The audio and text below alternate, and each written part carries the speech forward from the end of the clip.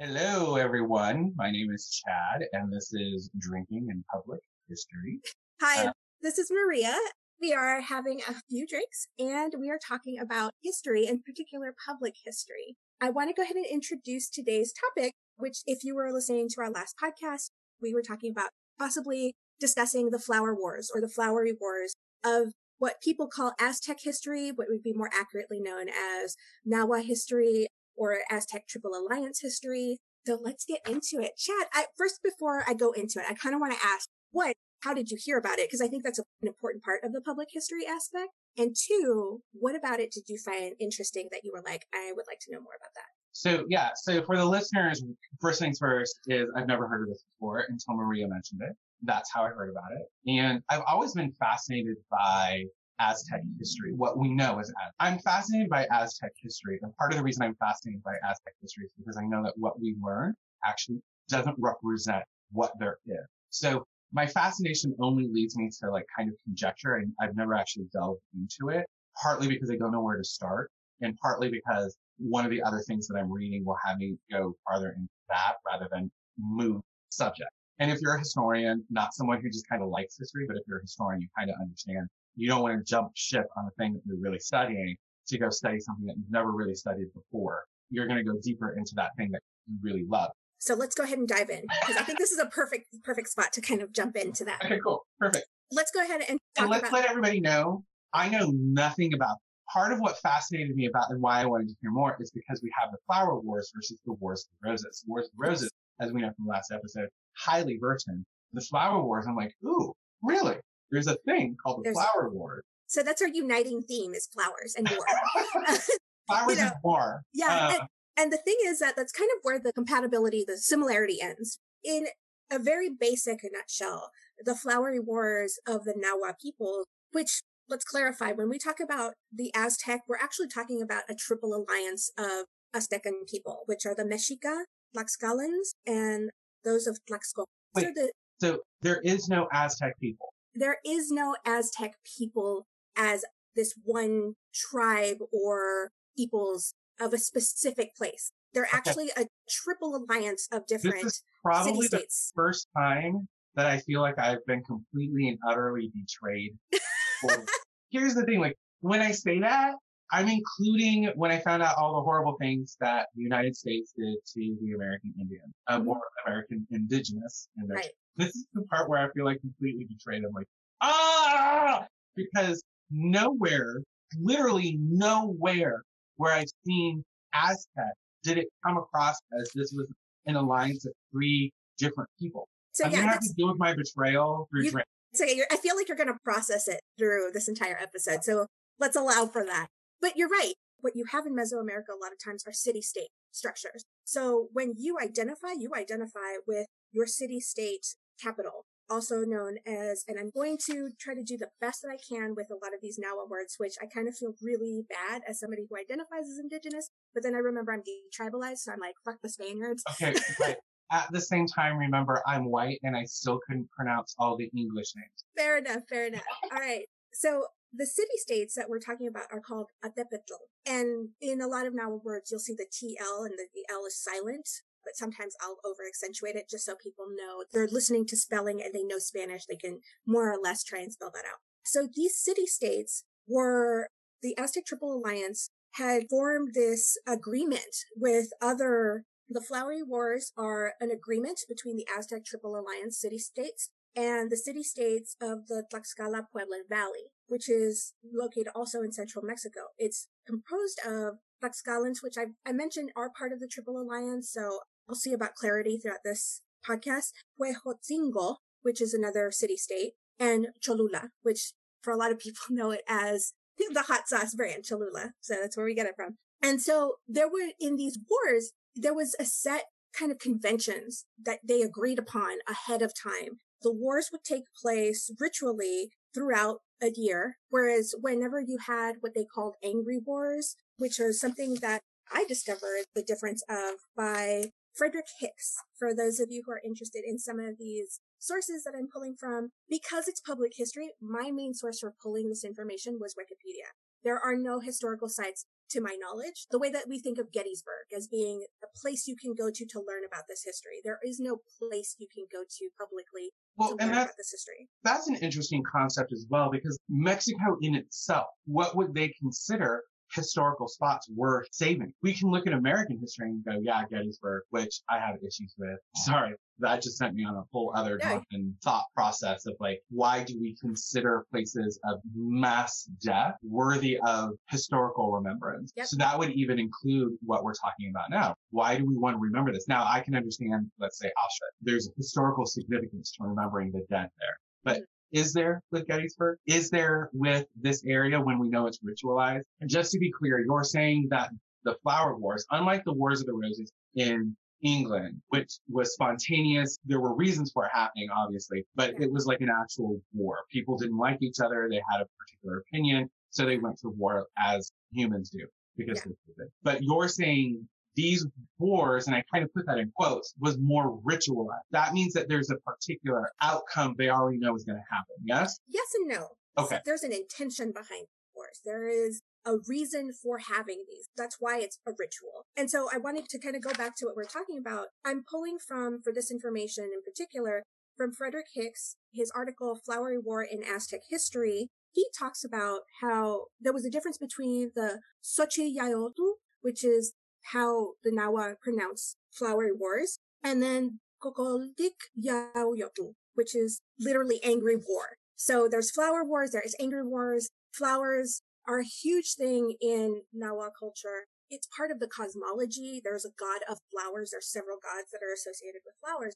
So flowers have to do with beauty, with art, goes along with nobility. And the flower wars, or the flowery wars, are a place for nobility to make a mark, to be able to make a name for themselves as military leaders, which is a huge, huge part of these wars. It's also a place where common folks can rise up through the ranks, through the hierarchy, from being commoners to being capable military fighters, warriors, to leaders, to possibly other things, to marry into nobility. This is what is believed to be part of the function of the flowery wars. It's a ritualized war where there's the political military aspect of it, and then there's what a lot of folks who might know anything about this history is the spiritual sacrificial aspect of it. Let me ask you, when we're talking about the flowery wars, are we talking about the three tribes that we know as Aztec, or are we talking about other groups?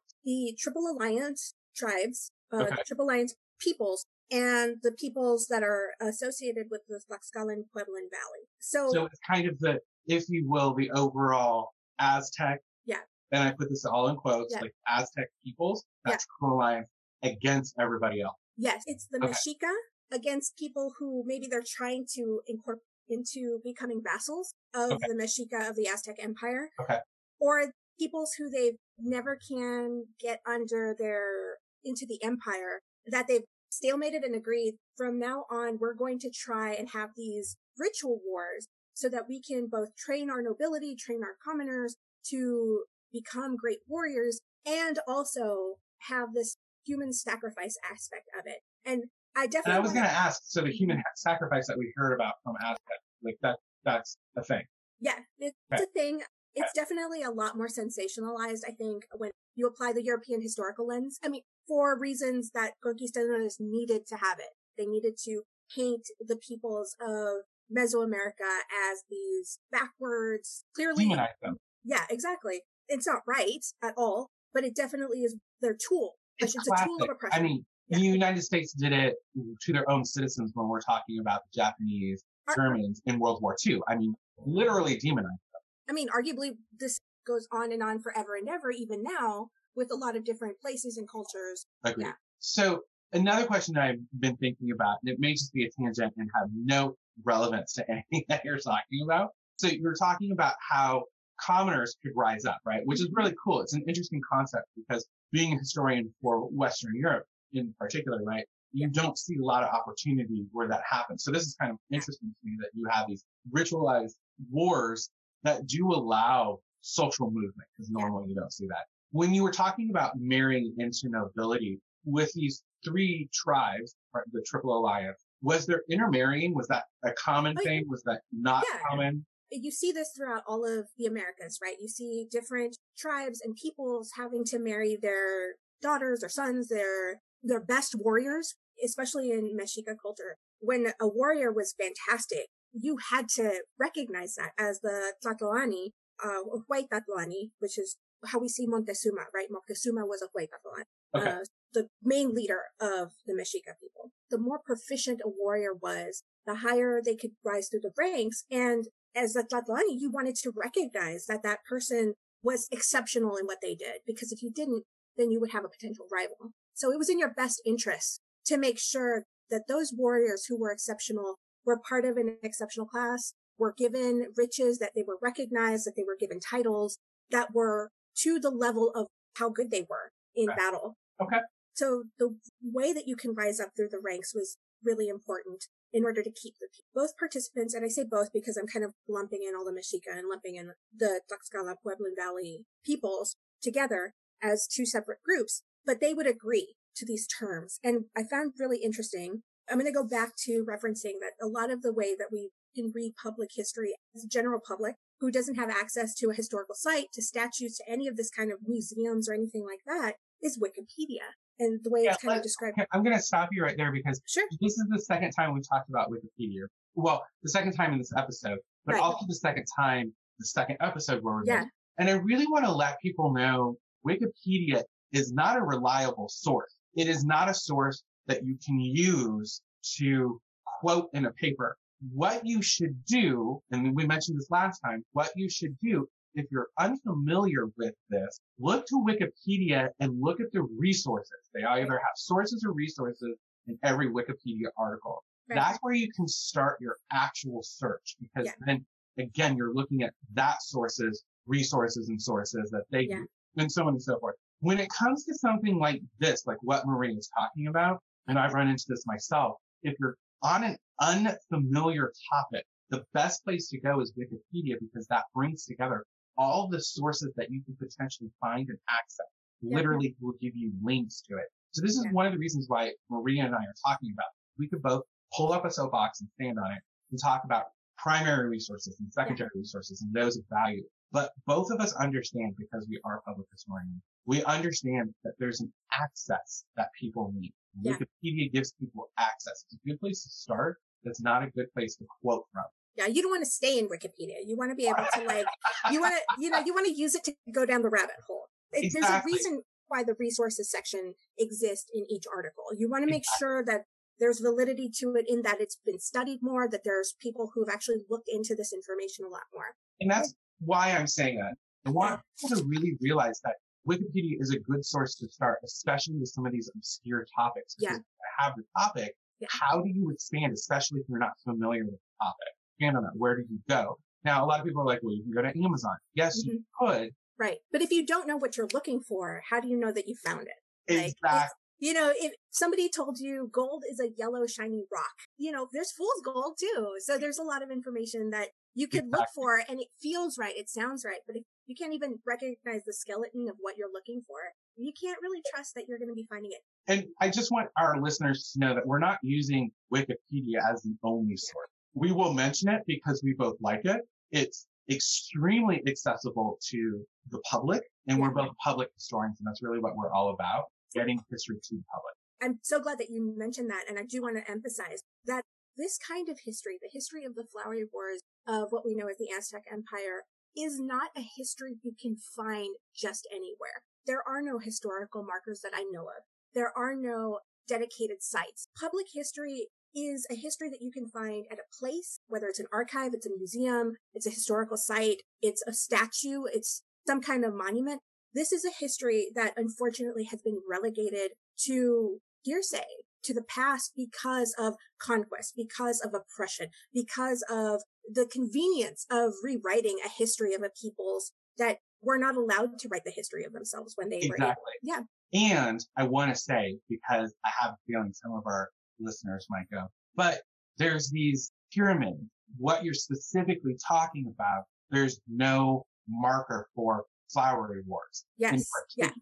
There's markers in places and things and museums about Aztec in general. And may mention flowery wars, may. And I don't know because I haven't been there. Once the pandemic's over, hopefully I can remedy that. But I just wanted to clarify that you're talking specifically about flowery wars because there are sites for quote unquote Aztecs. There are a lot of sites because that's where you're saying. Well, there's information, right? There's a reason why we know that there is a triple alliance versus just kind of lumping Aztecs as this whole group of people. And I'm also not saying that there isn't information at a site about the Flowery War. I also don't know. I haven't visited every site. I haven't visited any sites, to be honest, specifically about having to deal with the Flowery War. What I do know is that this history has been recorded, and I'll talk about a couple of folks who recorded it through a friar at the Catholic Church who worked with a captive several years after the Flowery Wars had existed. And they were trying to recall from memory why these wars happened. Crazy. Yeah. So talk about like secondhand experience. Yeah. So they may not have been a participant in the wars themselves, but they know the history. It's so told history being passed down and written. There's also a lot of what we know of the Flowery Wars comes from codices, which are these documentations that Nahua peoples, Mexica peoples, Tlaxcalans were asked to write, or maybe even forced to write by the Catholic Church, by friars, by conquistadores. So did they write things themselves? Yeah. The way that Mexica peoples put things down historically on a written form is very unique to them. Most people akin it to Egyptian hieroglyphics. It's Mayans also have the same way of recording history, at least at that time period, in that same way. Oral history, even to this day, in a lot of Mesoamerican descended peoples, is the way that you pass down information. It's the way that you pass down knowledge. It's highly valued. It's highly coveted. It's how we understand the world. That's classic throughout world history. A lot of what we know historically does rely on the fact that people at the time were recording it when they finally were recording it into some written form, whether it's through pictures or through writing. They're recording it because they've heard the stories. Maybe they were there at some point, where they were very young, or they were told the story over and over again. A lot of memory, for some folks who might be interested in memory and history, can be pulled by smells. So there's the association. So when you have things like the Flowery War, the flowers are very fragrant. There's also that. So I'm not saying that in the Flowery Wars they fought with a lot of flowers, but when you have flowers being a huge part of your culture, that you have identifying cempasúchil, which we know as marigold. It's the flower that you normally see at Dia de Muertos or Day of the Dead ceremonies. When you see the altars, the orange flower, it has a specific smell. So, when you smell that and you think of maybe the specific day, or maybe it's a smell associated with a loved person, it'll evoke different memories. It'll put you in a place and a time where it's kind of inaccessible to anybody else. And so that's what makes oral history both fascinating and fragile as a method of recanting history, because it is very dependent. That's a whole aspect of the Flowery Wars I didn't even think about. So, I'm just pretending. That puts a whole other context onto the Flowery Wars. I keep interrupting, right? It's okay. And I'm going to repeat this because it bears repeating, because I'm sure I'm going to get historians who are like, that had nothing to do with olfactory memory. But it's not that. Flowers in Nahua culture, flowers in the Aztec Empire, flowers in Mesoamerican culture have a very specific function. And so to call these the Flowery Wars does have evocation of, what do flowers mean? What does Xochitl mean in Nahua culture? It's associated with beauty. It's associated with art. It's associated with the structures of these more fanciful things. It's a war that is actually more structured. It's more designed for a specific purpose. It's not these angry wars as an angry war would be what we would know, and I say we as in like the general public would know as so an angry war would be an unexpected armed conflict, whereas the Flowery Wars would be an expected ritualized conflict. Very much, yeah. So we have these agreements. They're going to meet a specific place at a specific time, and Hicks, in his article, actually talks about how these places are sacred places. The ground that they're fighting on is sacred as well, because it's agreed upon. Okay, here it is. These places became sacred sites and were called Huajitlali or Yautali. And Yautali, Yao is from the word Xochiyahyotl. So there's a specific function. There's a site that specifically functions for Flowery Wars. Again, this is from the Wikipedia page. I keep referring back to it because, as Chad said, there are no solid places that the public can go to. You can definitely read books on the codices. And that is in itself a form of public history. But the codices are inaccessible to the public because they're so old, because they require special care. They're not going to be accessible to the public. So we're looking at the public history aspect of this. And so one of the things that I want people to realize is that an archives is a form of public history. And when you go to the archives, not everything is necessarily accessible. Just because it's archived there doesn't necessarily mean that you can read it or that you can access it. Some things you can, other things not. And this may actually be because of what it's written on, how it's written, what it's written with, like what kind of print they were using, these codices or the material that it was written on. And I think I've already said that, but I want to be clear. Those things, if you don't keep them, you can't preserve them. So you can't keep pulling them out. Some of these things have very specific ways in which you can preserve them. And so in order for you to be able to pull them out and actually study them and look at them, it needs to be limited. Just because it's in an archive doesn't necessarily mean it's accessible. It means that it's archived there, stays there, it exists, but it may not be accessible to one, the general public, or two, even research. And maybe very specific research that requires specific documentation. And a lot of research that's been done on different parts of Nahua, Aztec, Triple Alliance history has been done because the codice was written, transcribed. A friar then took that information, or somebody who's related, like a conquistador, took that information, retranslated, kind of what we see with the Bible. You know, we have the Greek Bible. It is in its form and in its wording, and then it gets translated and then it gets retranslated, and that translation gets kind of reworded. This is what we're seeing with this particular history. You have the codices, and then you have the people who interpret the codices, and they're going to leave things out, and they're going to reinterpret things, even if they're directly told by the people who experience them or have heard this history over and over again. I'm going to use actually a Nahua word to illustrate as well, just to drive the point. There's a word, it's called apapachar. Apapachar is a Nahua word, but you'll hear Spanish speakers use it all the time. Me apapachas, por favor apapachame, lo vas a apapachar. It's just very widely used. The thing about that word in specific, and what I think is kind of super interesting to how we're talking about this, is that in Spanish, the way it's translated, its definition is to spoil, to love, to caress, to care for in this Care Bear hug kind of way. Can I find a boyfriend who does that, please? Let's just put it out there. But in Nahua, almost the literal translation is to hold with your whole heart. So when you talk about apapachar somebody, you're actually talking who's drunk who doesn't have emotions typically. Oh my God. So when you say, like, if I were to tell you, Chad, te voy a apapachar, what I'm saying is that I'm going to hold you with my whole heart. You're going to feel that love. And that is an untranslatable word. It doesn't have a direct translation. Its literal translation doesn't sound like it would make sense, I think, to a lot of people who might first hear it. What does that mean? But you have to go beyond that literal translation to really imagine that. And so a lot of these codices, a lot of this history is very similar. It makes sense to the people who are going through it, who are living through that time. And then they get retranslated by folks who have a European lens, who have a vested interest in making sure that they are translating this history in a way that reflects them and what they are doing in this continent. And this is what I want people to realize, especially white people. What I want people to understand is that when we talk about colonialism, what we mean is exactly this, that we're coming in, like, and I say we as in like white people. White people come in regardless of where they come from in Europe. If you're in Europe, you're white. I'm here to tell you. If you speak Spanish, you're white. If you're from Spain, you're white.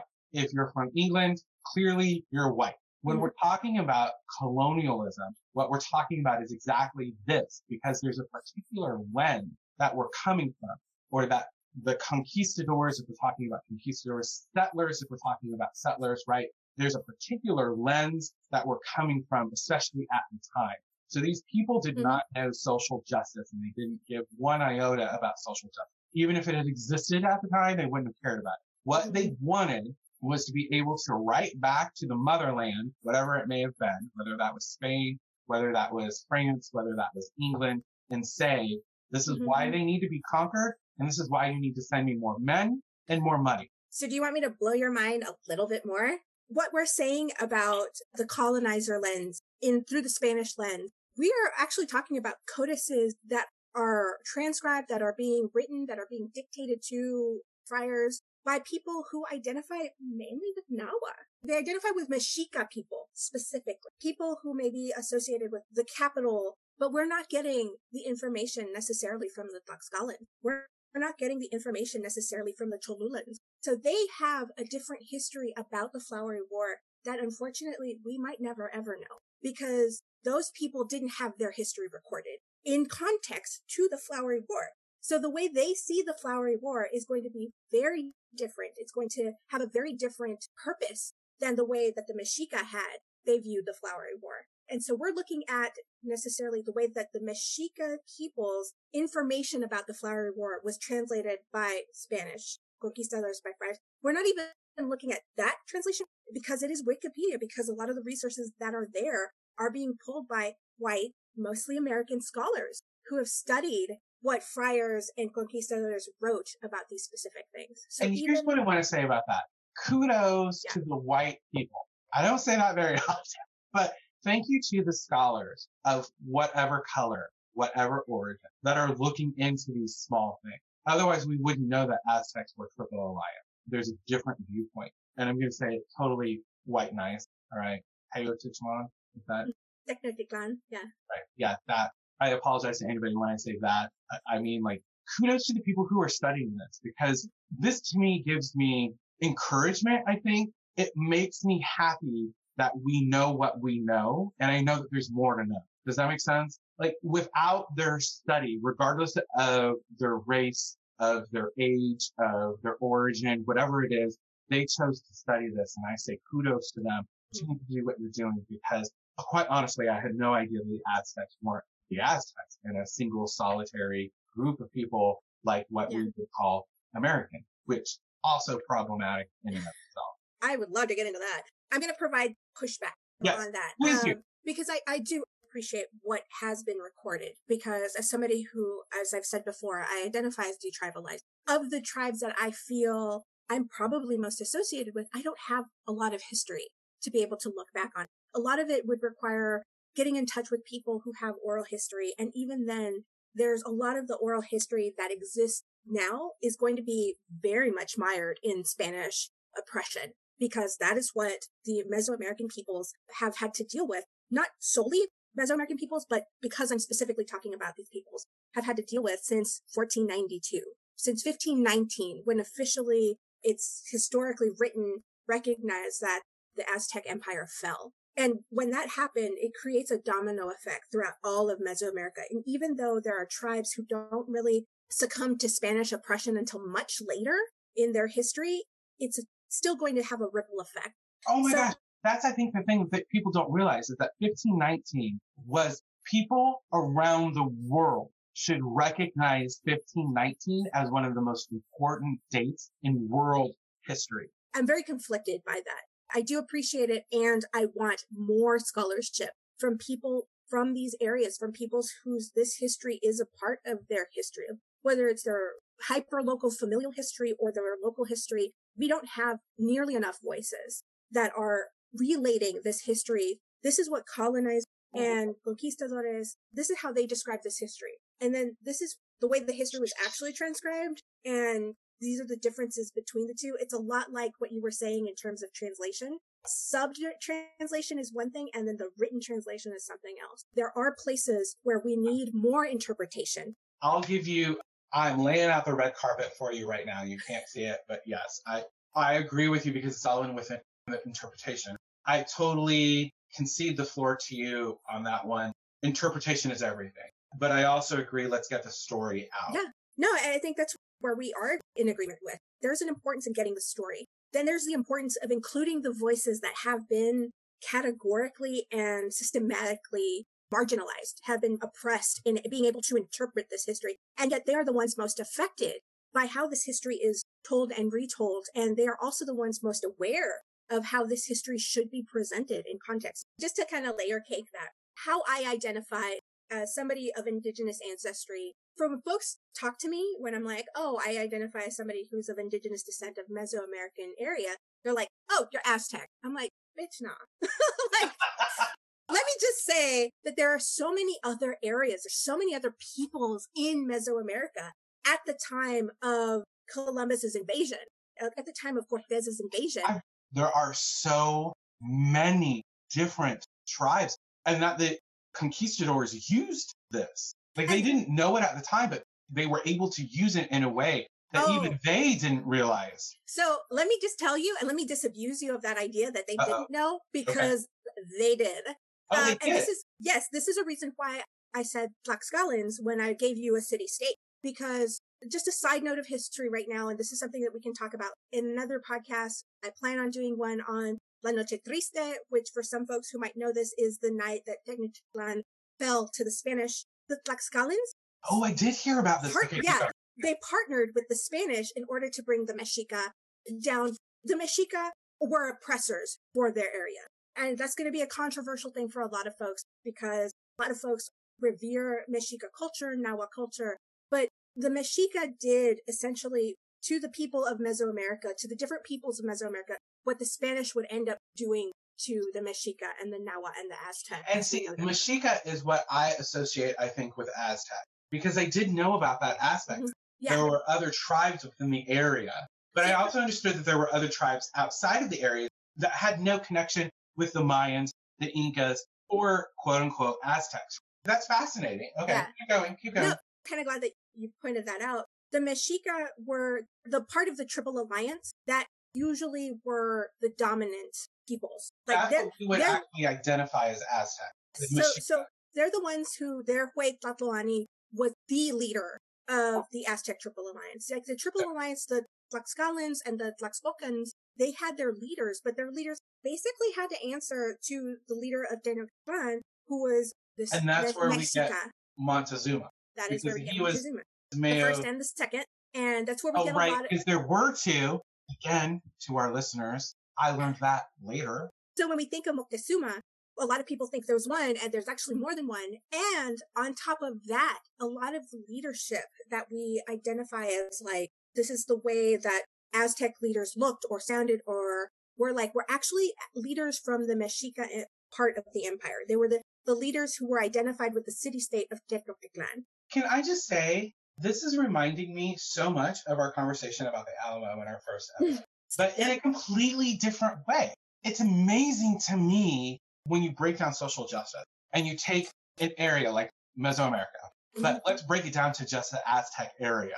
And I'm using Aztec without quote, but using Aztec as that whole area. Even within that, you have an issue of social justice because you have tribes that are not part of the three that are considered part of the Aztec Empire or leaders of the empire, that they're actually, they literally are controlling, and they're controlling them by force. Yep. These are, when I talked about vassals and vassal states, those are the people that would be part of the vassal states. They weren't part of the original Triple Alliance.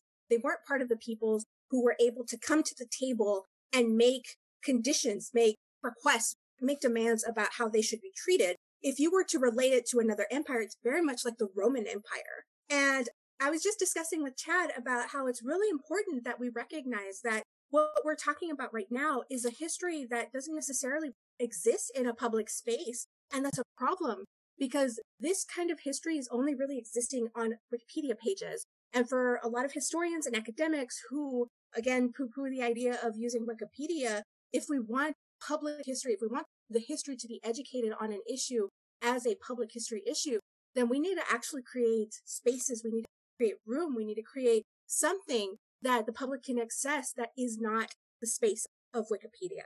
If you're an academic and you don't like Wikipedia, then we need some other place besides Wikipedia. Like if you're going to poo-poo Wikipedia, like you said, then we need another place where people can find information about it.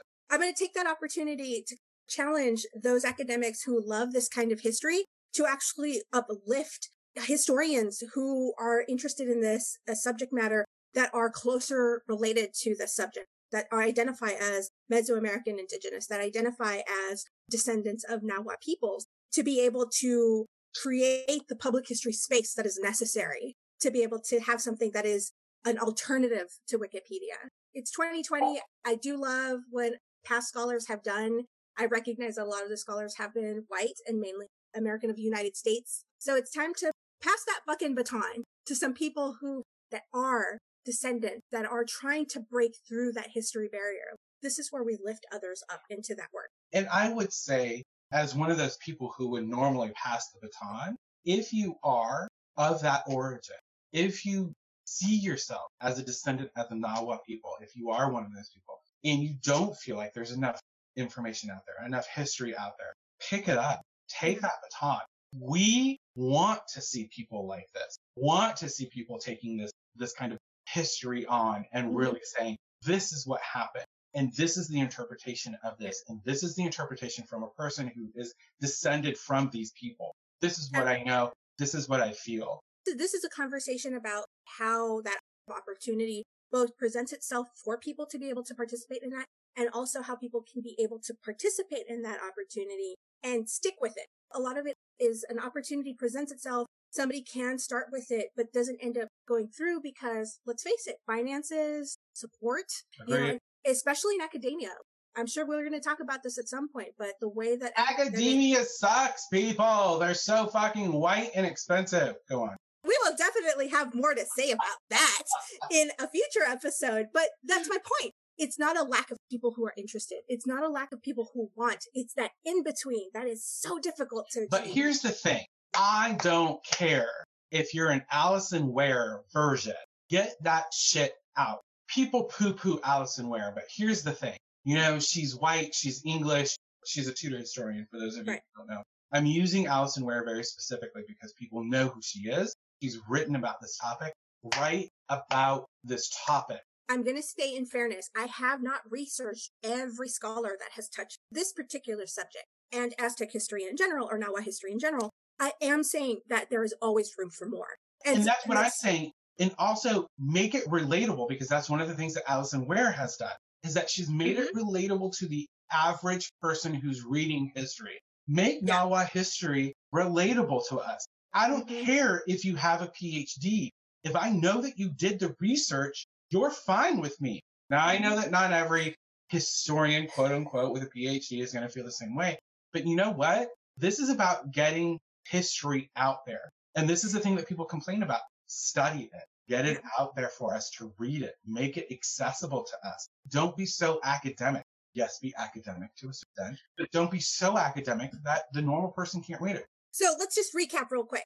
The Flowery Wars were an understanding between the Aztec Triple Alliance city-states and the Tlaxcala Pueblan Valley city-states, which we identified as Tlaxcala, Huexchotingo, and Cholula. These different city-states met. I just love Cholula. I'm just going to say that. I realize I'm drunk, but it's like one of the only words that you just said that I can say drunk. And it's a hot sauce. And I'm going to be really honest. It is one of my favorite hot sauces, so I'm just saying.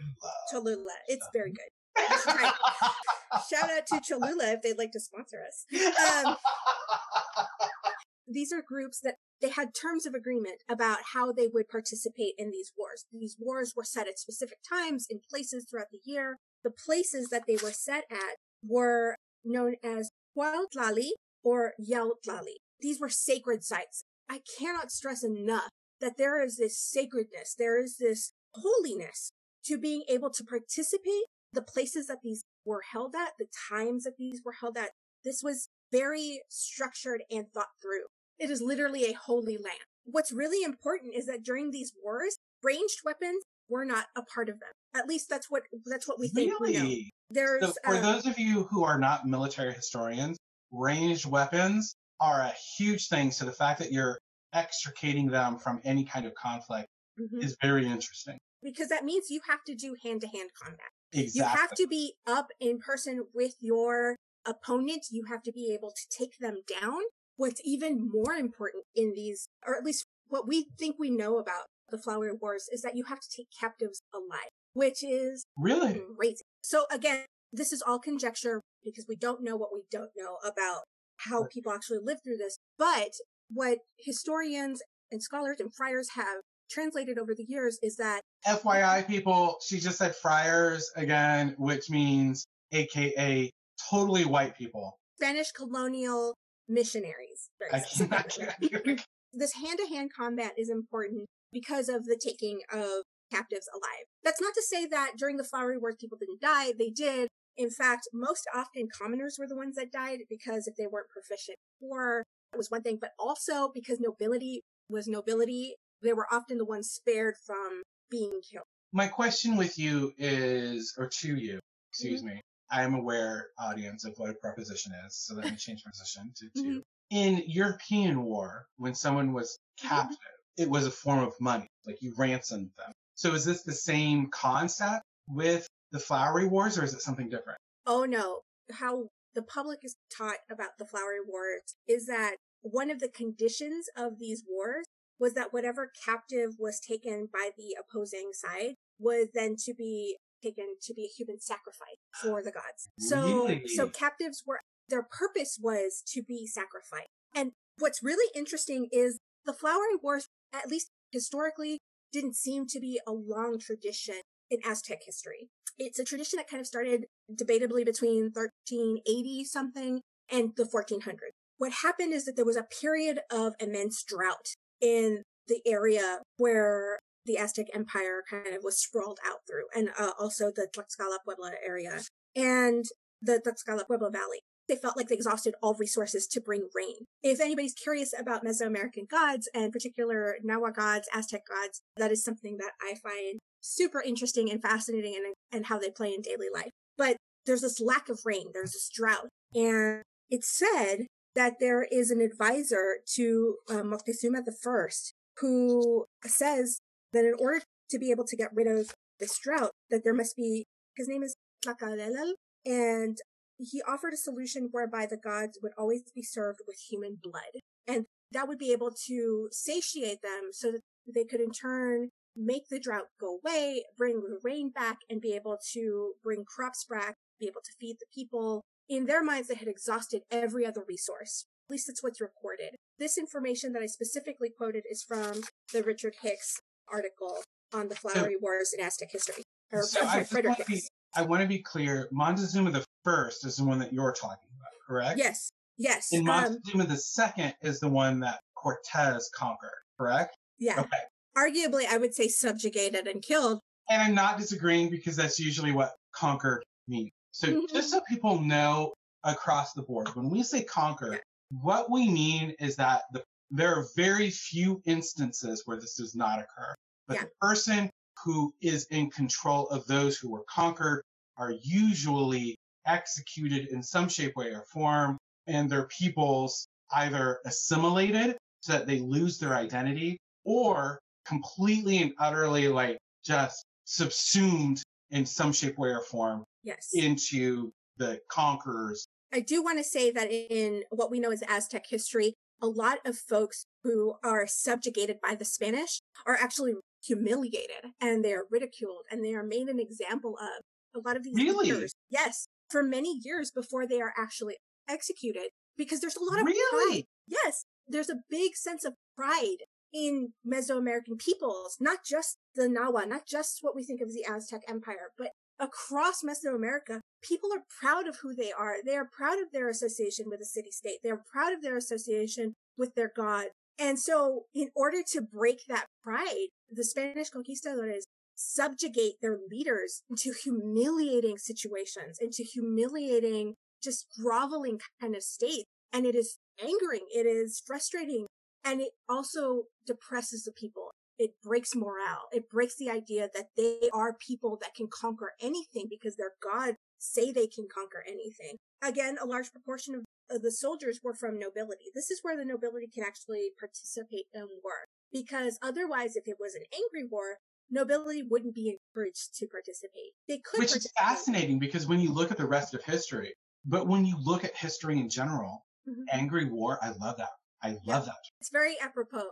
Right? Because now it's fantastic. I love it. Yeah, because now we talk about Cold War as opposed to what? Hot war? What does a hot war mean? What does it mean to be hot? It means angry war. Anger. It means rage. It means to act on that rage. And so when you look at that war on the whole across the world, that's when nobility is actually called to action, not during a ceremonial war. I'm not saying that nobility didn't participate in angry wars. Right. They did.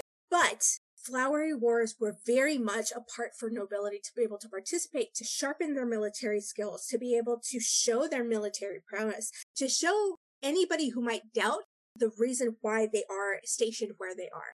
to Fair. remove all doubt. And kind of cool.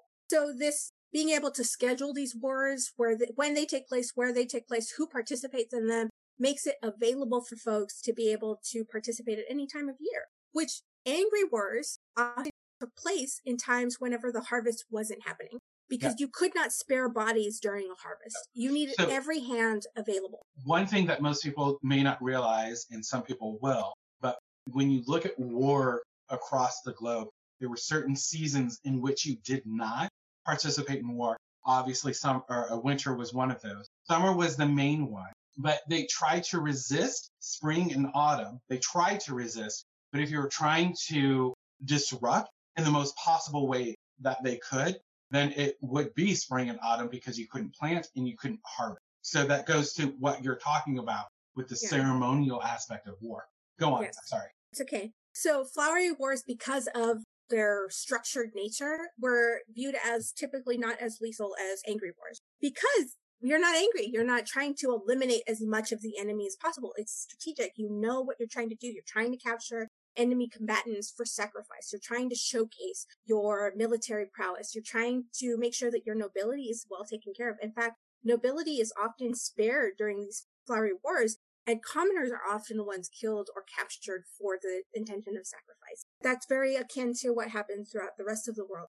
The less of the title that you have, the less valued you seem to be in a particular society. Well, and I was looking at Wars of the Roses, and we were talking about that. But it seems that in the Wars of the Roses, it's the nobility that's sacrificed, not the common. Yes, but that's different because if you were to look at it in the terms of this, it's an angry war. It's a war. Right? It's so fascinating. You need to eliminate the nobility. The nobility needs to be part of that conversation, that warring conversation, because it's nobility against nobility. So again, the contrast but the similarities too, between these two different societies. No, this is so fascinating. I love it. I'm so glad we did this. So something else that's referred to, again, I want to reiterate that this is the public history from the Wikipedia page, so I am just kind of reiterating it and reinterpreting it. But there is this idea that in the flower war, it's more noble to die in a flower war than it is to die in an angry war. Warriors who die in battle are revered versus warriors who are able to live out into old age. It's It's so weird to me. And this is not the first culture, if you will, to talk about this. If you look at Vikings felt the same way. That's what I was going to say. Mm-hmm. Yeah, like Vikings, you die in battle, you go to Valhalla, you don't want to die in old age. And I'm like, but doesn't that mean you're a better warrior if you don't die in battle? Like this concept of dying in battle versus dying old. Mm-hmm. If you die old, doesn't that mean that, especially if you're a Viking, that you've been through many battles? Mm-hmm. And that's what the Valkyries want. They want you. They want an experienced fighter. Yeah, exactly. Clearly, you know how to kill people and stay alive.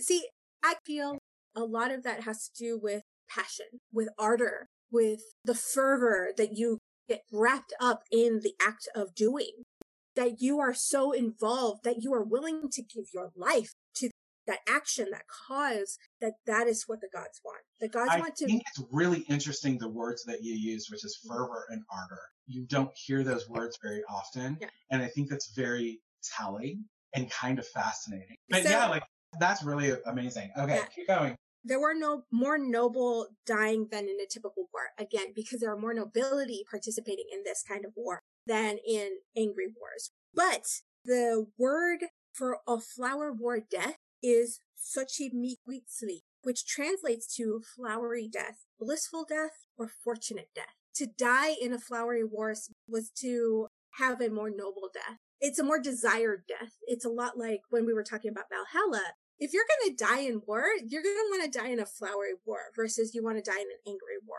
Because the flowery wars, again, are associated very much with military prowess. They're associated very much with human sacrifice, sacrificing to the gods, because there are droughts happening at this time that these flowery wars are being established. So those who died during flowery wars were transported to the heaven where Huitzilopochtli, which is the supreme god of sun, fire, and war, live. And actually, the 13 levels of heaven and the 13 levels of the underworld are a very important part of the cosmology of the Aztec peoples, the Nahua peoples, the people who are part of the Triple Alliance.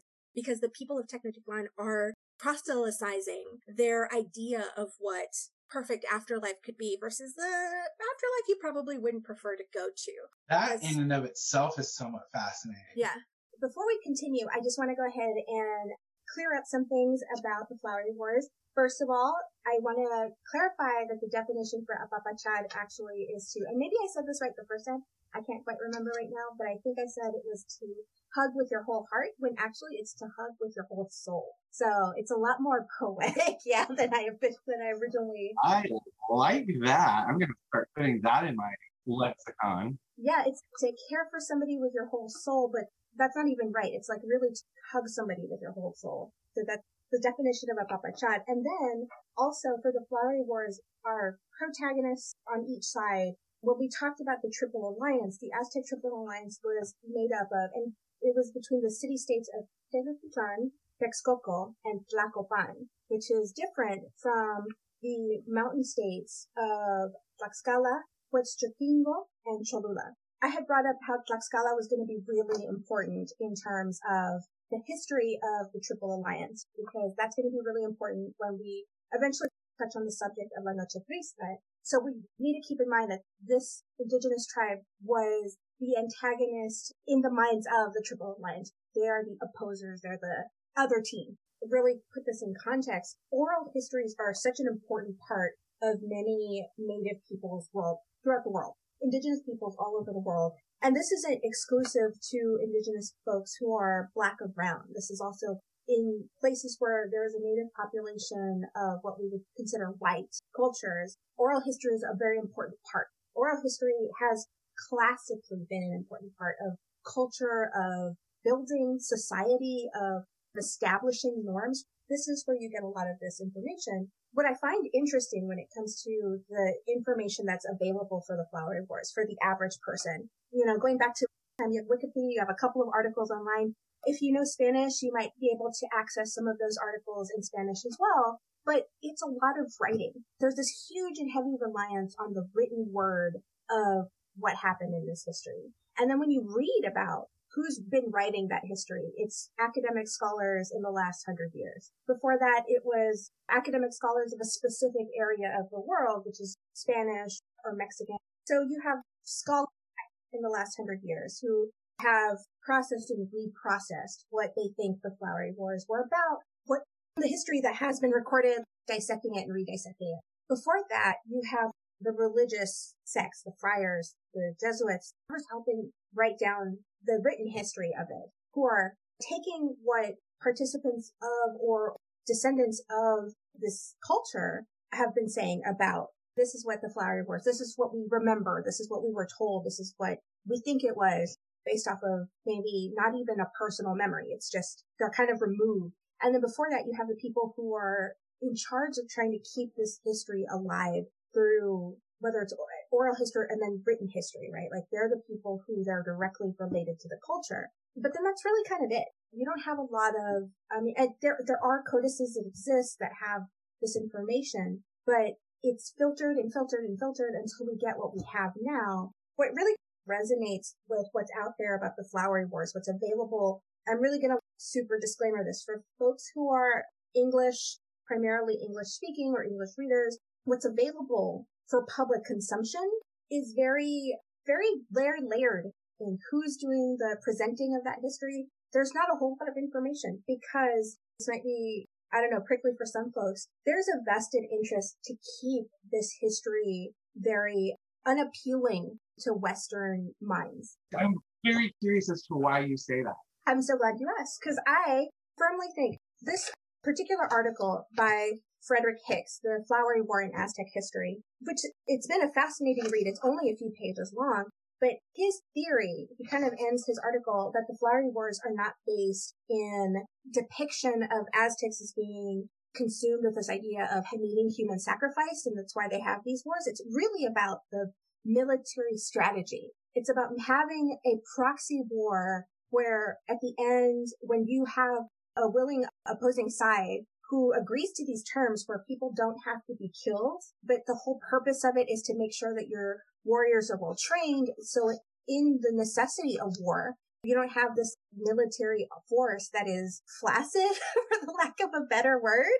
Well, given that military is typically male, I think flaccid is an appropriate term. You establish early on how you're going to talk about a group of people or a practice or an area, and you are always part of the powers that control the narrative, then you don't really have to worry about how people are going to perceive it. They're going to perceive it exactly as you want to deliver it. And that's something that I think is very prominent throughout the available resources that are out there for public consumption.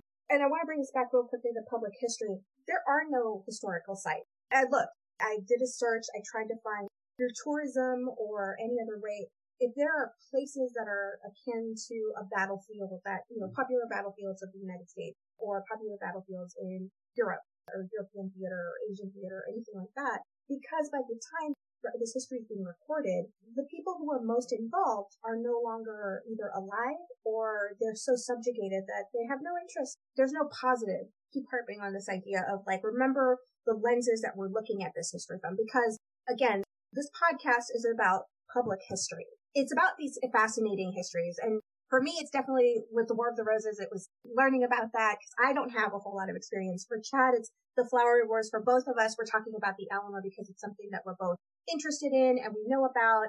We have our own fascination with that history. But it comes back. We are looking at this from the lens of public history. When we talked about the Alamo, we're talking about how the Alamo is revered and upheld in public history. For Flowery Wars, Chad had a very elaborate history that was comprised from multiple different sources, which multiple interpretive lenses. A lot of the information on the Flowery Wars was recorded after 1519. So I was saying that there's these 500 years of recording and re-recording and reinterpreting this history. So of course it's going to change as the folks who are recording and interpreting this history need it to change. And also just, it's a lot of time.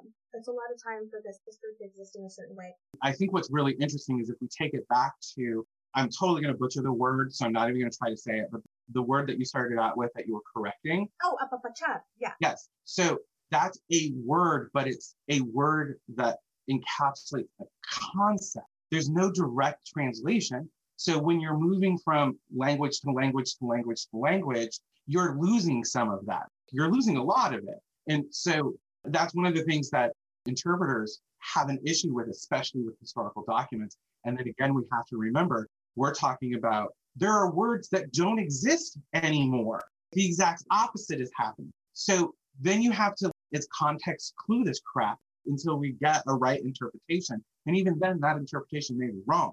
You have this particular topic that you're talking about with the information that we have.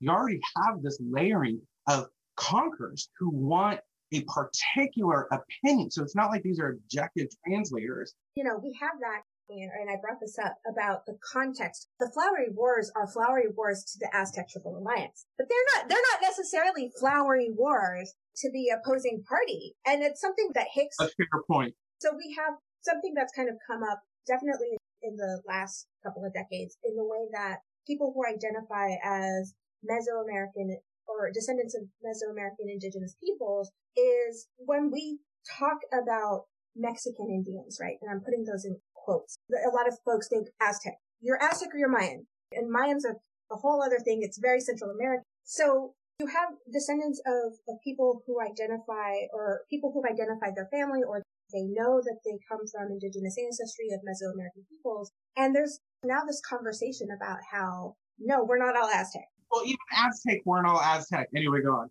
Right. Aztec as the concept as we think we know it isn't even the way that we think we know it.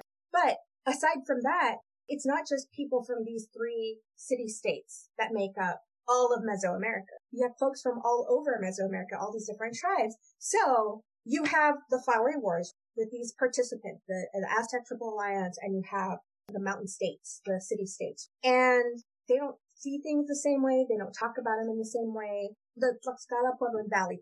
So you have these 2 groups, and we're getting the narrative as is accepted by the Spanish from those that they deemed acceptable to get that history from. Because even when Spanish friars and Spanish conquistadores and these people who are putting this to the written word are writing it down, they're talking to the folks in the Triple Alliance who have more of a vested interest to pass on that Aztec history. So we don't know what we don't know. So that's something that Hicks brings up, is that the Flowery Wars are called the Flowery Wars by the folks who had the upper hand. The Triple Alliance, for the most part. Yeah, for the most part, the Triple Alliance. And he says this at the end of the second page. I mean, the article is only 3 pages long, so it's not even a long read. He just talks about how the Triple Alliance calls it the Flowery Wars. To be sure, in an unequal contest, what was sport for the stronger might not have been sport for the weaker. And he puts sport in quotes. The Chalca had sport with the Tlacochcalca, and the Mexica, which is also another descriptive word for Aztec. It's Aztecs, the way that Aztecs are called in the United States, Mexico, Mexican indigenous people, Mesoamerican indigenous descendants refer to them as Mexica people. So the Mexica had sport with the Tlaxcalans and their neighbors, but it may not have been viewed as sport by their opponent. So Mexica peoples are saying, this is a sport. This is what we do to build our military prowess. It's a mutual thing. But Tlaxcalans, you have the mountain valley people who are like, nah, not really. This is the way they're going to decide to describe it. I want to see if this is where we're coming from. So one side, this is an annual thing, whereas the other side is going, no, this is an annual war that you put on for yourselves, and we're defending ourselves. Is that kind of what I'm getting? It's very much, it is not a flowery war because it's aggression. You're still being aggressive. You're still, to be very poetic about it, but you're sharpening the tools of your army, which are your soldiers, and you're using us as a whetstone. That's the way it's received. But this is the history that wasn't recorded in as much dedication as was from the Mexica people. So you have lens on lens on lens on lens on lens. So when you start peeling it back, the reason this is so important is because Hicks argues in his article, and I'll go back to it, that these flowery wars are not sacrificial flowery wars. They're the non-angry wars in order to gain sacrificial victims for appeasing the gods. So to be clear, the sacrificial victims that we're talking about are actually not of the Triple Alliance. Yes, you have both sides participating in the ability to capture the opposing side's warriors for the sacrifice. So the Mexica, the Aztec, are not the only ones that are able to capture and sacrifice. That's what I was saying. The Mexica are not sacrificing their own people. Yeah, and likewise, the Tlaxcala Pueblan Valley people are not capturing their own people for sacrifice. It's very distinctly that they're capturing the opposing side. But even then, the whole concept of sacrifice is not something that is, Hicks argues, that's not even really what's going on. And this goes back to what we were talking about, with the way that what is presented of a history of a people is what justifies their treatment later. So if you focus on the sacrifice aspect of the Mexica, of the Triple Alliance, then you have no reason to be equitable in your pursuit of their resources, of their land. You have this false justification. Yeah, you're giving yourself false justification. Yeah. Because you're saying, oh, look, we're recording this history, and according to this history, they have, even in this practice of choreographed war, so to speak, look at the way that they treat their captors, look at the way that they treat folks. And this is what we're battling. That concept of going for the soul, it's always wrapped in that, because it's always about God. Really, when we're looking at the conquistadors, I mean, they're saying it's God. Y'all, if you read these histories, there's always going to be one fucking friar there. No offense to the Catholic, like seriously, but it's always for look in most cases though, because really what they're going for, what they were there for was to wreak havoc on the land, not caring about the person, and sometimes not even recognizing it as a person. If you read Christopher Columbus's, y'all don't even know the look. You don't even know the look that went with that. I wish that could actually be recorded for you. But yeah, like you read this stuff and it's fascinating. That to me is what's fascinating in a way about the conquistadors and what in that time period is just this inability to see them as people, as other people, not othered, but as other people. It's fascinating to me. Anyway, go on. I'm sorry. Totally went off on a Temple of Doom is what I was left with though when you were thinking about that. And but that's deliberate, right? It's also very much how popular culture takes things from popular history and then uses that for interpretation for their purposes for entertainment or other. Yeah, I think we definitely need to have just a movie day thing where we talk about that. But you said something really interesting. It's about going after the soul. And the question I wrote down was what constitutes the soul of a people? And, so I'm going to try and be a little daring in answering that, but it's very much this way that Flowery Wars are recorded, the way that it's available in the public right now in these articles, in what exists that's available for folks to access. It's very telling that the audiences that read this, that the Flowery Wars at least had been previously recorded and talked about as this practice in order to gain human sacrifices for appeasing God, which is in Western culture has often been associated with like savagery and the reasons for conquest and the reasons for colonization. So Hicks has argued in his article, and what others have followed up with, is that the Flowery Wars was practiced in military and strategy and warfare so that when the time came, if you had to go into war, which the Aztec Triple Alliance and the Xica peoples were very much a warring people. They were about going out and finding new areas and assimilating those into the empire. There's a reason why there's so many parallels to Rome. There's a reason why also when people talk about the Aztec Empire, when people, historians that address to the public, when they talk about Aztec history and the Aztec Empire, they talk about it in terms of this huge, sprawling empire. It existed that way. In its peak, it was a large empire. So you have folks who are talking about the military aspect, and that is a very relatable thing, I think, for Western history. Western history, there's so much emphasis on warfare. There's so much emphasis on conquest. There's so much emphasis on, it's saying, don't focus on the Flowery Wars' practical military aspect, because that's too close to what we look like. And I'm saying that from the Spanish conquistador perspective. So we're going to change the narrative. We're going to put the emphasis on the sacrifice of it, because we've also talked about how, one, paganism is a terrible thing. You should already be Christian and Catholic, because we just came out of the 400 years of Moorish occupation of Spain. Putting it in context, you also have the Reformation that's still currently going on.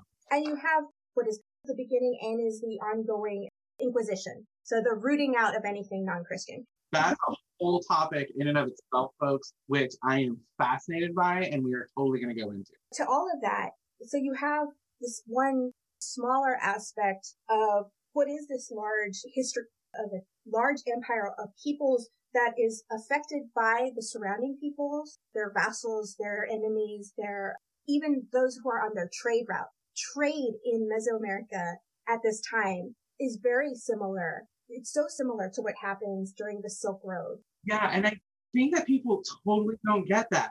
We go back to the necessity of creating an image of a history of a peoples in a certain way. And I kind of like that of all of the stuff that's out there, by no means am I saying Frederick Hicks is the number one and he's the best, but I think he does a very good job in his article. Can you say the title of the article again? Yes. It's Flowery War, in quotes, in Aztec History. It's by Frederick Hicks. That's Frederic Hicks, Hicks. It's from the University of Louisville. I don't recall exactly what journal it is, but if you Google that, you'll be able to find that information. The stuff that I pulled from the Flowery War again was the link to Wikipedia. I made sure that when I did this, I was doing that with a drop of a hat. If I am somebody who's interested and I want to know more about this, if I hit Google, what would I get?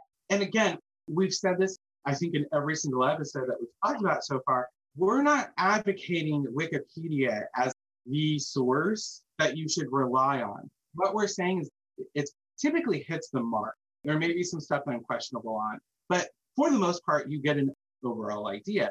As we've both said before, it is a great place for both resources and sources, especially if it's a history article they have in Wikipedia. Those two things are there. The resources and the sources. The resources that it's quoting from and the further reading is sometimes what they'll call it as well. I think that's really fantastic that you did that, because it does let people see where they can go, because I haven't done it. I meant to this week. I think it's really important to see what people can pull up. So could they pull up Frederick Hicks's? Yeah, they could. If I'm not mistaken, I pulled this from JSTOR, which is a very large scholarly article site. You can pull articles from a bunch of different journals. If you don't know about JSTOR, I definitely would recommend looking it up and looking at the website and kind of familiarizing yourself with it. It's got articles from all kinds of subjects. It's not limited to history. Let me just stress that. Here's my question, because we talked about what the Flowery Wars are, right? So do we know how they begin and do we know how they end? Yes, there is some information about that. And I was super excited. see that that at least existed in what was available. It's believed that the Flowery Wars began as a suggestion, an idea from an advisor to one of the Tlatoanis. I feel kind of like, not guilty, but I do feel kind of like embarrassed to some degree that I can't pronounce this better, but then I'm also kind of have to take some grace in that, like, I'm trying to learn constantly, and every time I think I kind of have. We apologize in advance, and at the same time, we welcome constructive criticism. Yes, especially as it pertains to making sure that we're getting the pronunciation of peoples and places correctly, because this interest and research and reading that we do has come from a place that, I know for me, it's a great place of love to understand why these practices existed. And then to make the effort to go past, okay, I'm reading this, I'm reading what the scholar is saying about it, but what can it actually be like? What was maybe the original intention that this person is completely missing? And that's why I've been stressing so much. How many different lenses have this one history gone through? How many different ways of filtering it? So to answer your question. So advisor says, hey, we should totally go to war with some of these people on a regular basis. Yes. So most scholars, authors, Hicks says Transmontania Wars, which is Trans Mountain Valley Wars, to the Great Drought and Famine of 1454 to 1456.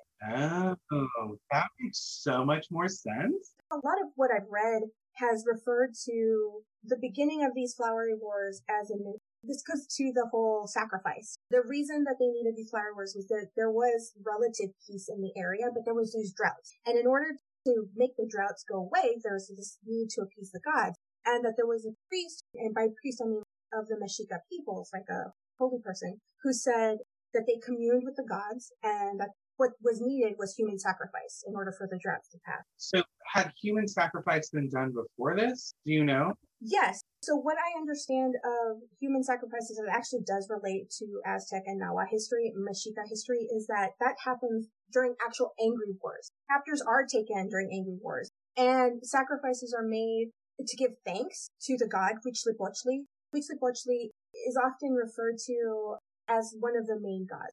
And it's interesting because he's a god that comes around later in Mesoamerican and Aztec in the pantheon, but he's the god of war. And he's also represented by the sun, which is why sacrifices happen on the pyramid of the sun. When you have been successful in war, of course, you need to offer some kind of thanks. And so that thanks is done through human sacrifice. It is a practice. It's not the practice. So Hicks is saying that this account is coming from Alva Xochitl, who's the person who first wrote about this, but that the flowery wars, at least what Alva wrote, was all material means to alleviate the suffering caused by drought. So that's where a lot of folks also get that idea. Of course, this has to do with sacrifice because if there's droughts. Yeah, it makes a little more sense. Why? Especially if you have a series of droughts. During that medieval era, you had to find an explanation for things. This is why things got really weird during the plague. It's not that science didn't exist, and I want people to recognize that as well. It's not that science didn't exist. It's that science was very young, and it wasn't always reliable. And there were constant advances being made, but you had to explain. When you have a cosmos, whether it's one god or multiples, especially if it's not just a one-off drought, there has to be an explanation, and it's usually a cosmological one. The other thing about science in that time period in Europe, in Western civilization at that time, is that something about science is that by its very nature, it's not consistent. It is meant to not be consistent. You have hypotheses for that.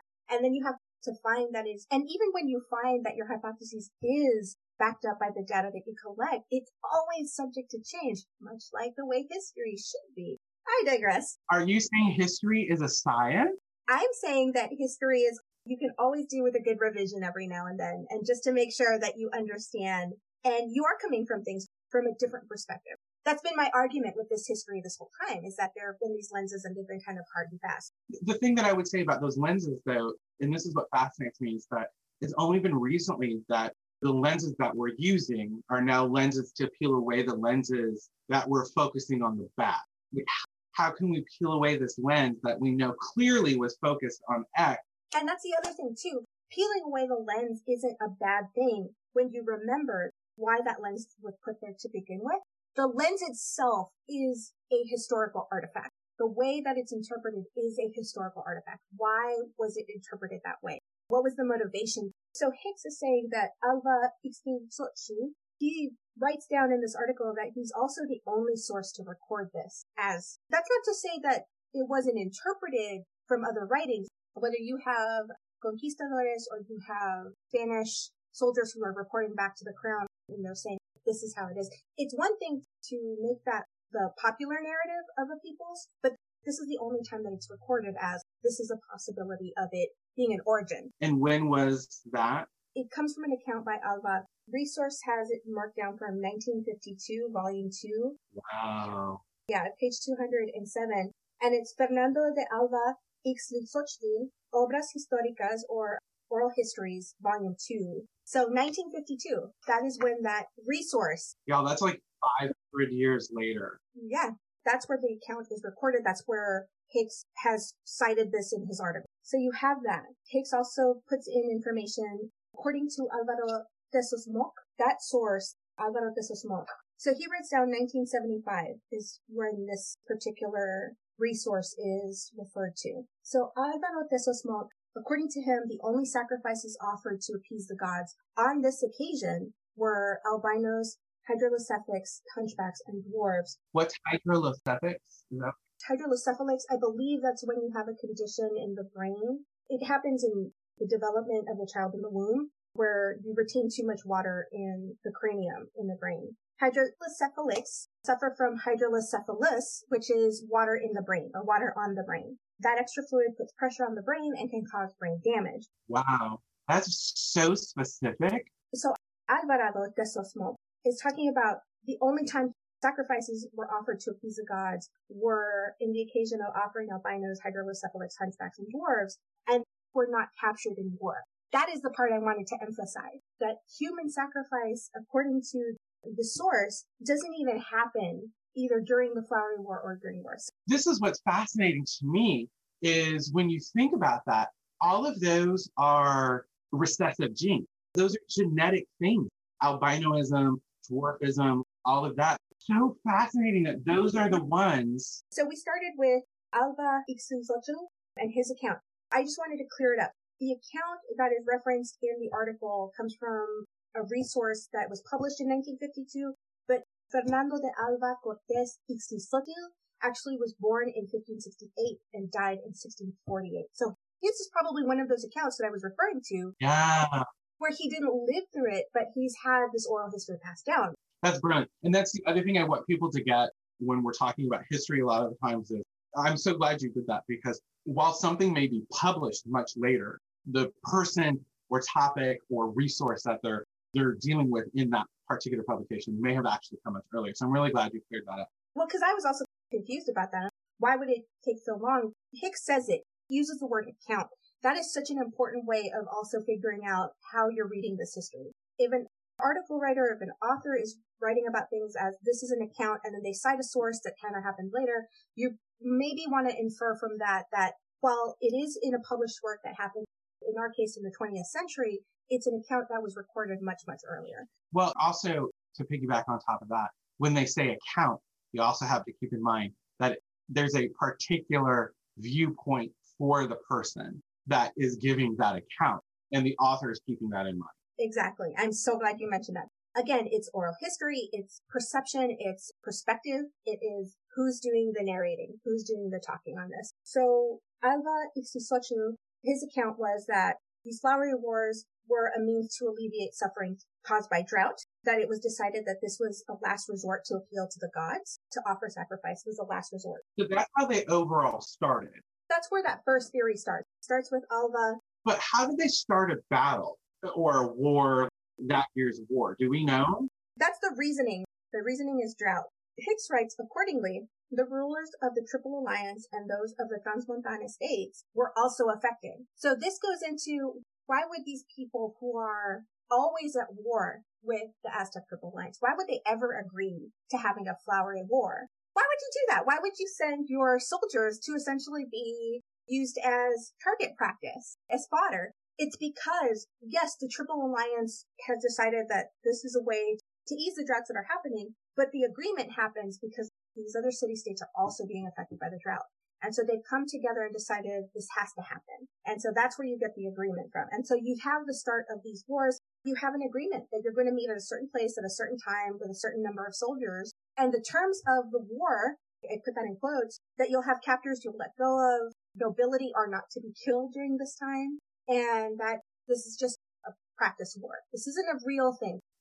That's kind of fascinating. And here's why I say that, because I didn't know this before, and I probably should have mentioned this during the episode with the Wars of the Roses, but typically during medieval times, you actually avoided going into battle. So most people don't realize that when you're talking about Western warfare, what they envision is these knights on these horses and these charge, these big battlefields. That was rare, and you didn't want to do that because you didn't know ultimately what the outcome was going to be. So you actually didn't want to go into battle until you knew what the outcome was going to be. And usually that outcome meant you were going to win. That's what you were really going for. So what's interesting, though, is when they did go into battle, nobility, you were claiming you were nobility. Like you get knocked off your horse and you're dropped onto the ground and somebody's coming in for the killing blow and you're like, no, I'm the Duke of Agincourt or whatever it is. Like I totally just made up the title. And then they go, oh, shit. Okay, cool. I claim you. Well, they probably didn't say, oh, shit. They could have. Who knows? They've been like, oh, fuck. Oh, shite. Yeah. Oh, man. Anyway, so they would actually take the nobility. So the idea was nobility wouldn't be killed and that they would be ransomed, which sounds very similar to the Flowery Wars. Well, and that's the thing. So in the Flowery Wars, nobility isn't taken, but commoners are. Those who are not part of noble class. And when you look at it from that sacrificial lens, those are the folks who get sacrificed. Well, that would make sense. Although where I go, because I am a poor person, kill the rich people because the gods are going to love them more. You would probably rise through the ranks quite quickly. It's a strategic political strategy. No, it really is. It really is. So again, Hicks is talking about, this is Alva's account. This is why the Flowery Wars exist, to stage battles in order to procure sacrificial victims from both sides so that they can appease the gods and help end the droughts in their areas. Because just because one side does sacrificing doesn't mean all of the area gets free from drought. You have to do your part in your city-state. Right, because we're talking about city-states. We're not talking about a centralized empire. Yes. The only people who are that idea of centralized empire are the Mexica, the Aztec people, the peoples of Tecnoctlan, of Texcoco, and Tlacopan. They're together in this. And then, of course, Hicks again says Alva's account is the only source to record it. And what I think is interesting is that he says he did not recall it a Flowery War, nor did he indicate that it continued after the drought ended. So that's something. Interesting. And then Hicks presents that maybe it may not have even happened. Really? This is where I bring in Alvarado de Sosomoc. Alvarado is the one that talked about the only time sacrifices were offered were in the cases of albinos, hydrocephalics, and hunchbacks and dwarves. And there weren't people captured anymore. So what we think we know about human sacrifice by the Aztecs, by the Mexica, by the Triple Alliance may not even be accurate because you have these different accounts from different areas. Alva? He was in 1458 to 16 something, right? He was born in 1568. And he died in 1648. And for those who might be really interested in where exactly, he was born in Texcoco. Texcoco is one of those 3 city-states that is part of the Triple Alliance. Perfect. So Alvarado... He is born... Actually, I don't have a birthday for him, but he died in 1606. Oh, so he's a contemporary of Alva.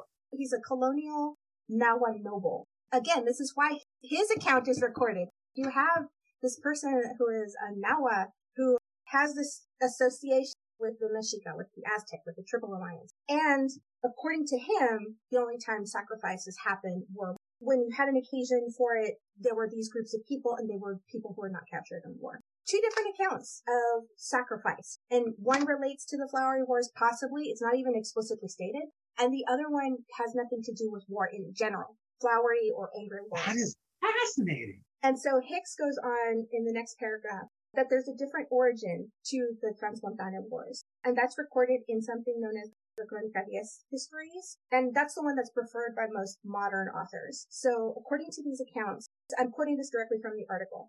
According to these accounts, Moctezuma the first wanted to dedicate the new temple of Huitzilopochtli with the sacrifice of prisoners recently taken in Oaxaca. But the temple was still a long way from completion, and his advisors, Tlacaelel, advised him not to wait, but to order them sacrificed right away. But if that were to be done, Moctezuma asked, how could it be certain that there would be another war and new prisoners could be taken by the time the dedication happened? So that's when Tlacaelel offered a solution whereby the gods would always be served with human blood, and there would always be opportunity for the sons of the lords and the lovers of war to exercise their skills and prove their valor. So in this, Hicks is saying that according to the Crónica ex Histories, what's recorded is that in those accounts that the flowery wars become a necessity as a perpetual state of sacrifice. But again, this focus is on the sacrifice aspect of it. This doesn't even touch the military aspect of it. But these would happen. One would go there periodically to buy honor and glory with blood and lives.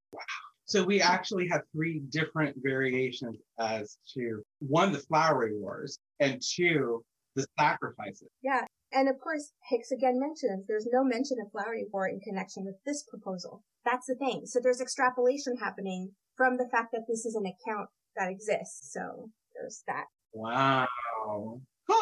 People, gotta love them. It's a lot of interesting stuff. And mind you, it's not just, Hicks goes into a lot of interesting conversation about the way that sacrifice is looked into, and then just in general, the flowery wars. But the flowery wars there's that theory that there was a drought and there was a necessity. So there's this being spoken to by a higher power, by divinity, by source, to tell you, hey, you need to do this in order to cause these droughts to go away. But the very practical side, and the thing that Hicks stresses quite a bit, is he summarizes this in his very last paragraph. He concludes that a flowery war was any war that was not aimed at conquest, and that its most common function was to provide practical military training and exercise. And he's like, sometimes it's just as simple as that.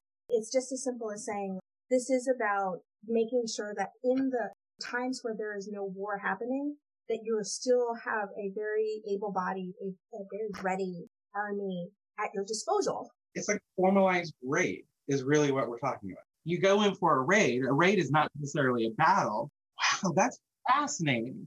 There's that. So the history of the flowery wars, to kind of sum it all back, are these proxy wars. They're these agreed upon times, places, wars between the Aztec Triple Alliance, which again is Tecnotitlan, Texcoco, and Tlacopan. And then on the opposite side of that, the enemies, and I put that in quotes, included the city-states of Tlaxcala, Huexotingo, and Cholula, which make up the Tlaxcala Puebloan Valley of peoples. So these flowery wars are predetermined. The engagement of war is predetermined ahead of time. Nobles are part of it, but they're not to be captured. Those who are part of the common class of peoples are trying to prove their military skill so that they can hopefully be promoted up ranks and able to achieve a much higher status in society. I think it's really fascinating, though, this kind of idea of ritualized warfare. Again, what you were saying is, while the nobility are able to go free, which that kind of runs across all cultures, bastards, the 1% always get away with it. Doesn't matter what culture or what time period we're talking about, 1% able to get away with it. The point is, this idea of ritualized warfare is very interesting to me. And the idea that the nobility, like you're literally honing your skill, but we still don't even know. Obviously, the nobility get away. They're fine. But it's always the lower class. So when I say lower class, I mean anything, essentially it's not the 1%, to be quite honest. Because we don't even know, based on those two contemporary accounts, we're not even sure if the people who were captured, first of all, we don't even know if flowery wars really exist. It sounds like there's evidence for that they actually did, but then were the non-1% actually sacrificed? And the other thing that I'm always fascinated by is I wish somebody sometime, somewhere, somehow, regardless of what we're talking about when we're talking about sacrifice in Vikings, and this is random and I totally get it. It seems like it's completely off, just out of left field, that I bring up the show Vikings because I'm talking about Vikings. But the Viking culture did actually have, but the idea that someone's giving up their life. So nobody ever captured the mindset of the person who's being sacrificed. So the idea that we get, so when we're talking about Aztec, we're seeing it as savagery. But when we're talking about Viking culture and someone's being sacrificed, one, it's not considered sacrifice because this person is being burned along with the nobility. Same thing was happening in Egypt. But I wonder if we're taking those two completely different cultures into account, the Vikings with that idea of I'm giving myself over to be the helper, whatever, servant in death. It always seems like it's an honored position. Same thing with Egypt. Would that not be the case for sacrifices in Aztec culture? So this isn't in the stuff that I pulled for this, but what I have read about in the different books and things and articles that I've read, my understanding is that, yes, there's, even if the captive wasn't considering it a high honor to be sacrificed, if that was the issue, it was an honor for the Mexica to, this person is being sacrificed and there's an honor to that. So even in defeat, you need to honor this person who is about to be sacrificed because this person's sacrifice is going to help perpetuate the empire. We tend to put, even though we're not supposed to, we tend to put our modern aesthetic, cultural aesthetic onto the cultures that we're studying. So this idea of giving up your life, this idea of sacrifice can seem very savage, and especially if you put a very Christian bent on it. Being able to maneuver your way away from that, to take your mind and your heart, your soul, whatever, however you want to view that, being able to separate it and kind of look at objectively. And I just wonder, was that how people felt? Were they honored? Not the people from the outside, but the person who's actually, in this case, walking up the pyramid, in the other case, being buried in the pyramid, in another case, when we're talking about Vikings, and quite honestly, if there's any Viking historians out there, you may be, this guy is completely off base, and he should stop basing anything that he knows about Vikings on the show Vikings, which, by the way, if you haven't watched, you totally need to watch. Also, if you're listening and are a Viking historian, come on board and talk with us and let us be enthralled with what you're telling us. So I love Vikings. Nobody knows this. It's a secret love of mine. The fact that they were able to go everywhere. I'm surprised they didn't circumnavigate the world, to be quite honest. That would be totally fascinating because you know that there's a ton of stories about different cultures having circumnavigated. Most people don't know this. I find it fascinating. Anyway, just never have taken the time because there's always something more. So anyway, this is one of those moments where I really wish that we had maybe not a personal account, although that would be fantastic, an account of someone who was sacrificed. And there's none of what we get, as always, are the people who are sacrificing that person. And so much of this history is also the people who are subjugating. It's fascinating to me because part of me is, if I'm going up the pyramid, am I pissed because I'm not part of the Mexica and this is a dishonor? Or am I disappointed that my sacrifice is going towards the Mexica, not my own peoples, but I'm still honored that I'm being sacrificed at all? Just disappointed that it's going to the wrong people. And we're only talking about the perspective of somebody who is being sacrificed at the Templo Mayor, at the Temple of the Pyramid of the Sun. Not the people who are part of the Mountain Valley states who have captured people for the same exact, whether it's appeasement, whether it's celebration, whether it's honor, whatever it is. It's that lost history, I think. I wonder if there's a sacrifice historian. Wouldn't that be fascinating? I would be more inclined to be, I want to read that from somebody who is closer to the history,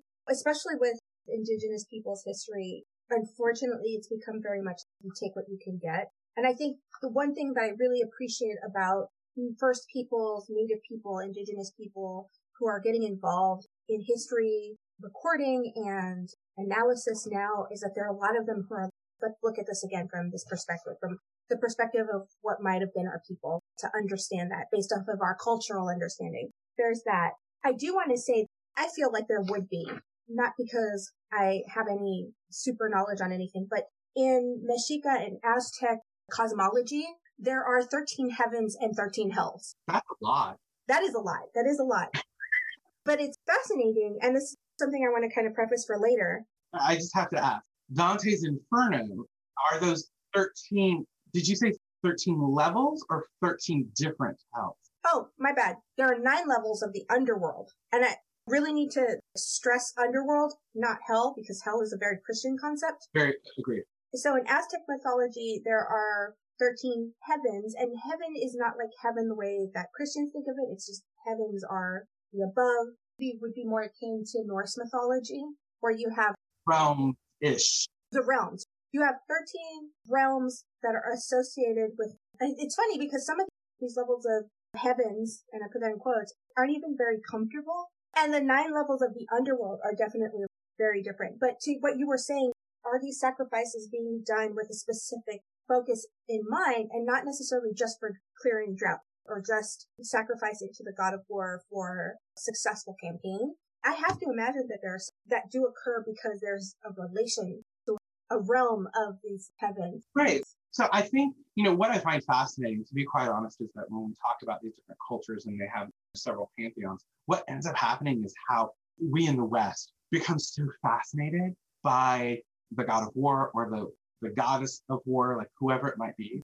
Those tend to be the most well-known. Because one of the things that you find in cosmology when you're looking at pantheons, whether it's one god or multiple gods, 2 gods, 3 gods, there's always someone for rebirth or spring, because it's a fascinating time for people. And it doesn't matter where. You could be dead center equator and there's still someone about birth and rebirth and flowering and whatever version it is. And I find that fascinating that that's one of the most, and you actually don't always find a god of war or goddess of war. And if you do, sometimes it's in with a bunch of other things, war, metal, wheat, whatever it is. To that, it's interesting because you're right, kind of U.S. American, what people focus on, that whole god of war aspect.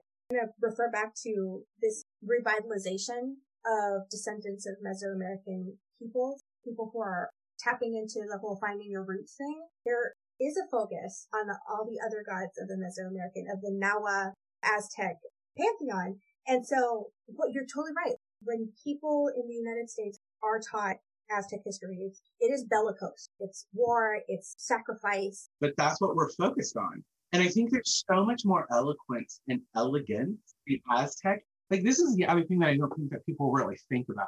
We talk about the Mayans and how cultured they were for the time period and what they did in their architecture. And then we talk about the Incas. Now, the Incas are kind of on their own. Some people won't even really know who the Incas are, where they were located. But there's more mystique around the Incas than there is around the Mayans. With Mayans, I really get, it's so weird, but now that I've made the connection, it very much is like the Celts. Like, there's something ancient that we can learn from the Mayans, just like there's something ancient that we can learn from the Celts. So then when you talk about the Aztecs, it's like there's nothing we can learn from the Aztecs because they were all about war, domination, and sacrifice. And yet, one, you just told us that still blows my mind. It's a triple alliance. So there's something about that that's working, and that it actually took an outsider to bring this empire down. You're right.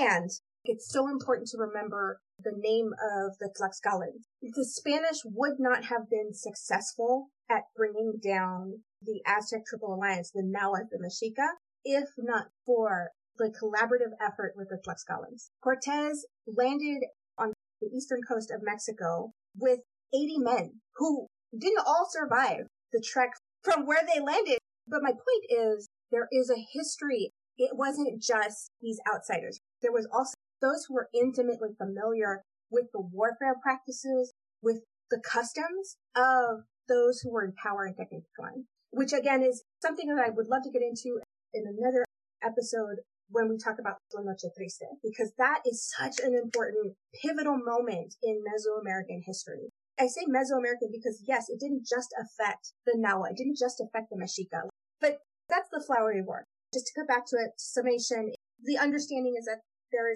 it's a war that is not considered aggressive. There's two not to be taken personally between these two different peoples, but also we need to question what we know of the Flowery War is filtered through multiple lenses. As Chad pointed out, there's no way of knowing what captives, if and when there were sacrificial victims that were captured during the Flowery Wars, what they were thinking, how they felt about these things. So there's always going to be that part of history, that idea of there's your truth, there's my truth, and then there's the truth. Always remember that that's in play. Always remember that when it comes to history, as it goes through time, it's going to be looked at again and again and again in different ways. It's very much like parables. A parable changes slightly according to what needs to be focused on at the time. There is an underlying message to most of them. Fables, if you're telling the story, you might emphasize a different area differently. But that is the Flowery Wars. And if you are interested in more information on that, we'll go ahead and have web link available in the description for this episode. But again, the article that I often cited in this conversation was Flowery War, in quotes, in Aztec History by Frederick Hicks. That's Frederick with no K at the end of it. And it's from the University of Louisville Journal. Thank you so much for listening. Next episode, I think we're going to try and hit historical sites and tie all of this together. Chad and I were discussing that. So stay tuned. We're super excited to talk a little bit more about the public history. This has been Drunk in Public History. This is Maria. And Chad. And thanks for listening. Bye. And drink in public. Oh, shoot. See, there you go. That answers everything you needed to know about this podcast. Drink in public history. All right. Drink in. All right. Thanks. And we'll catch you next time. Bye.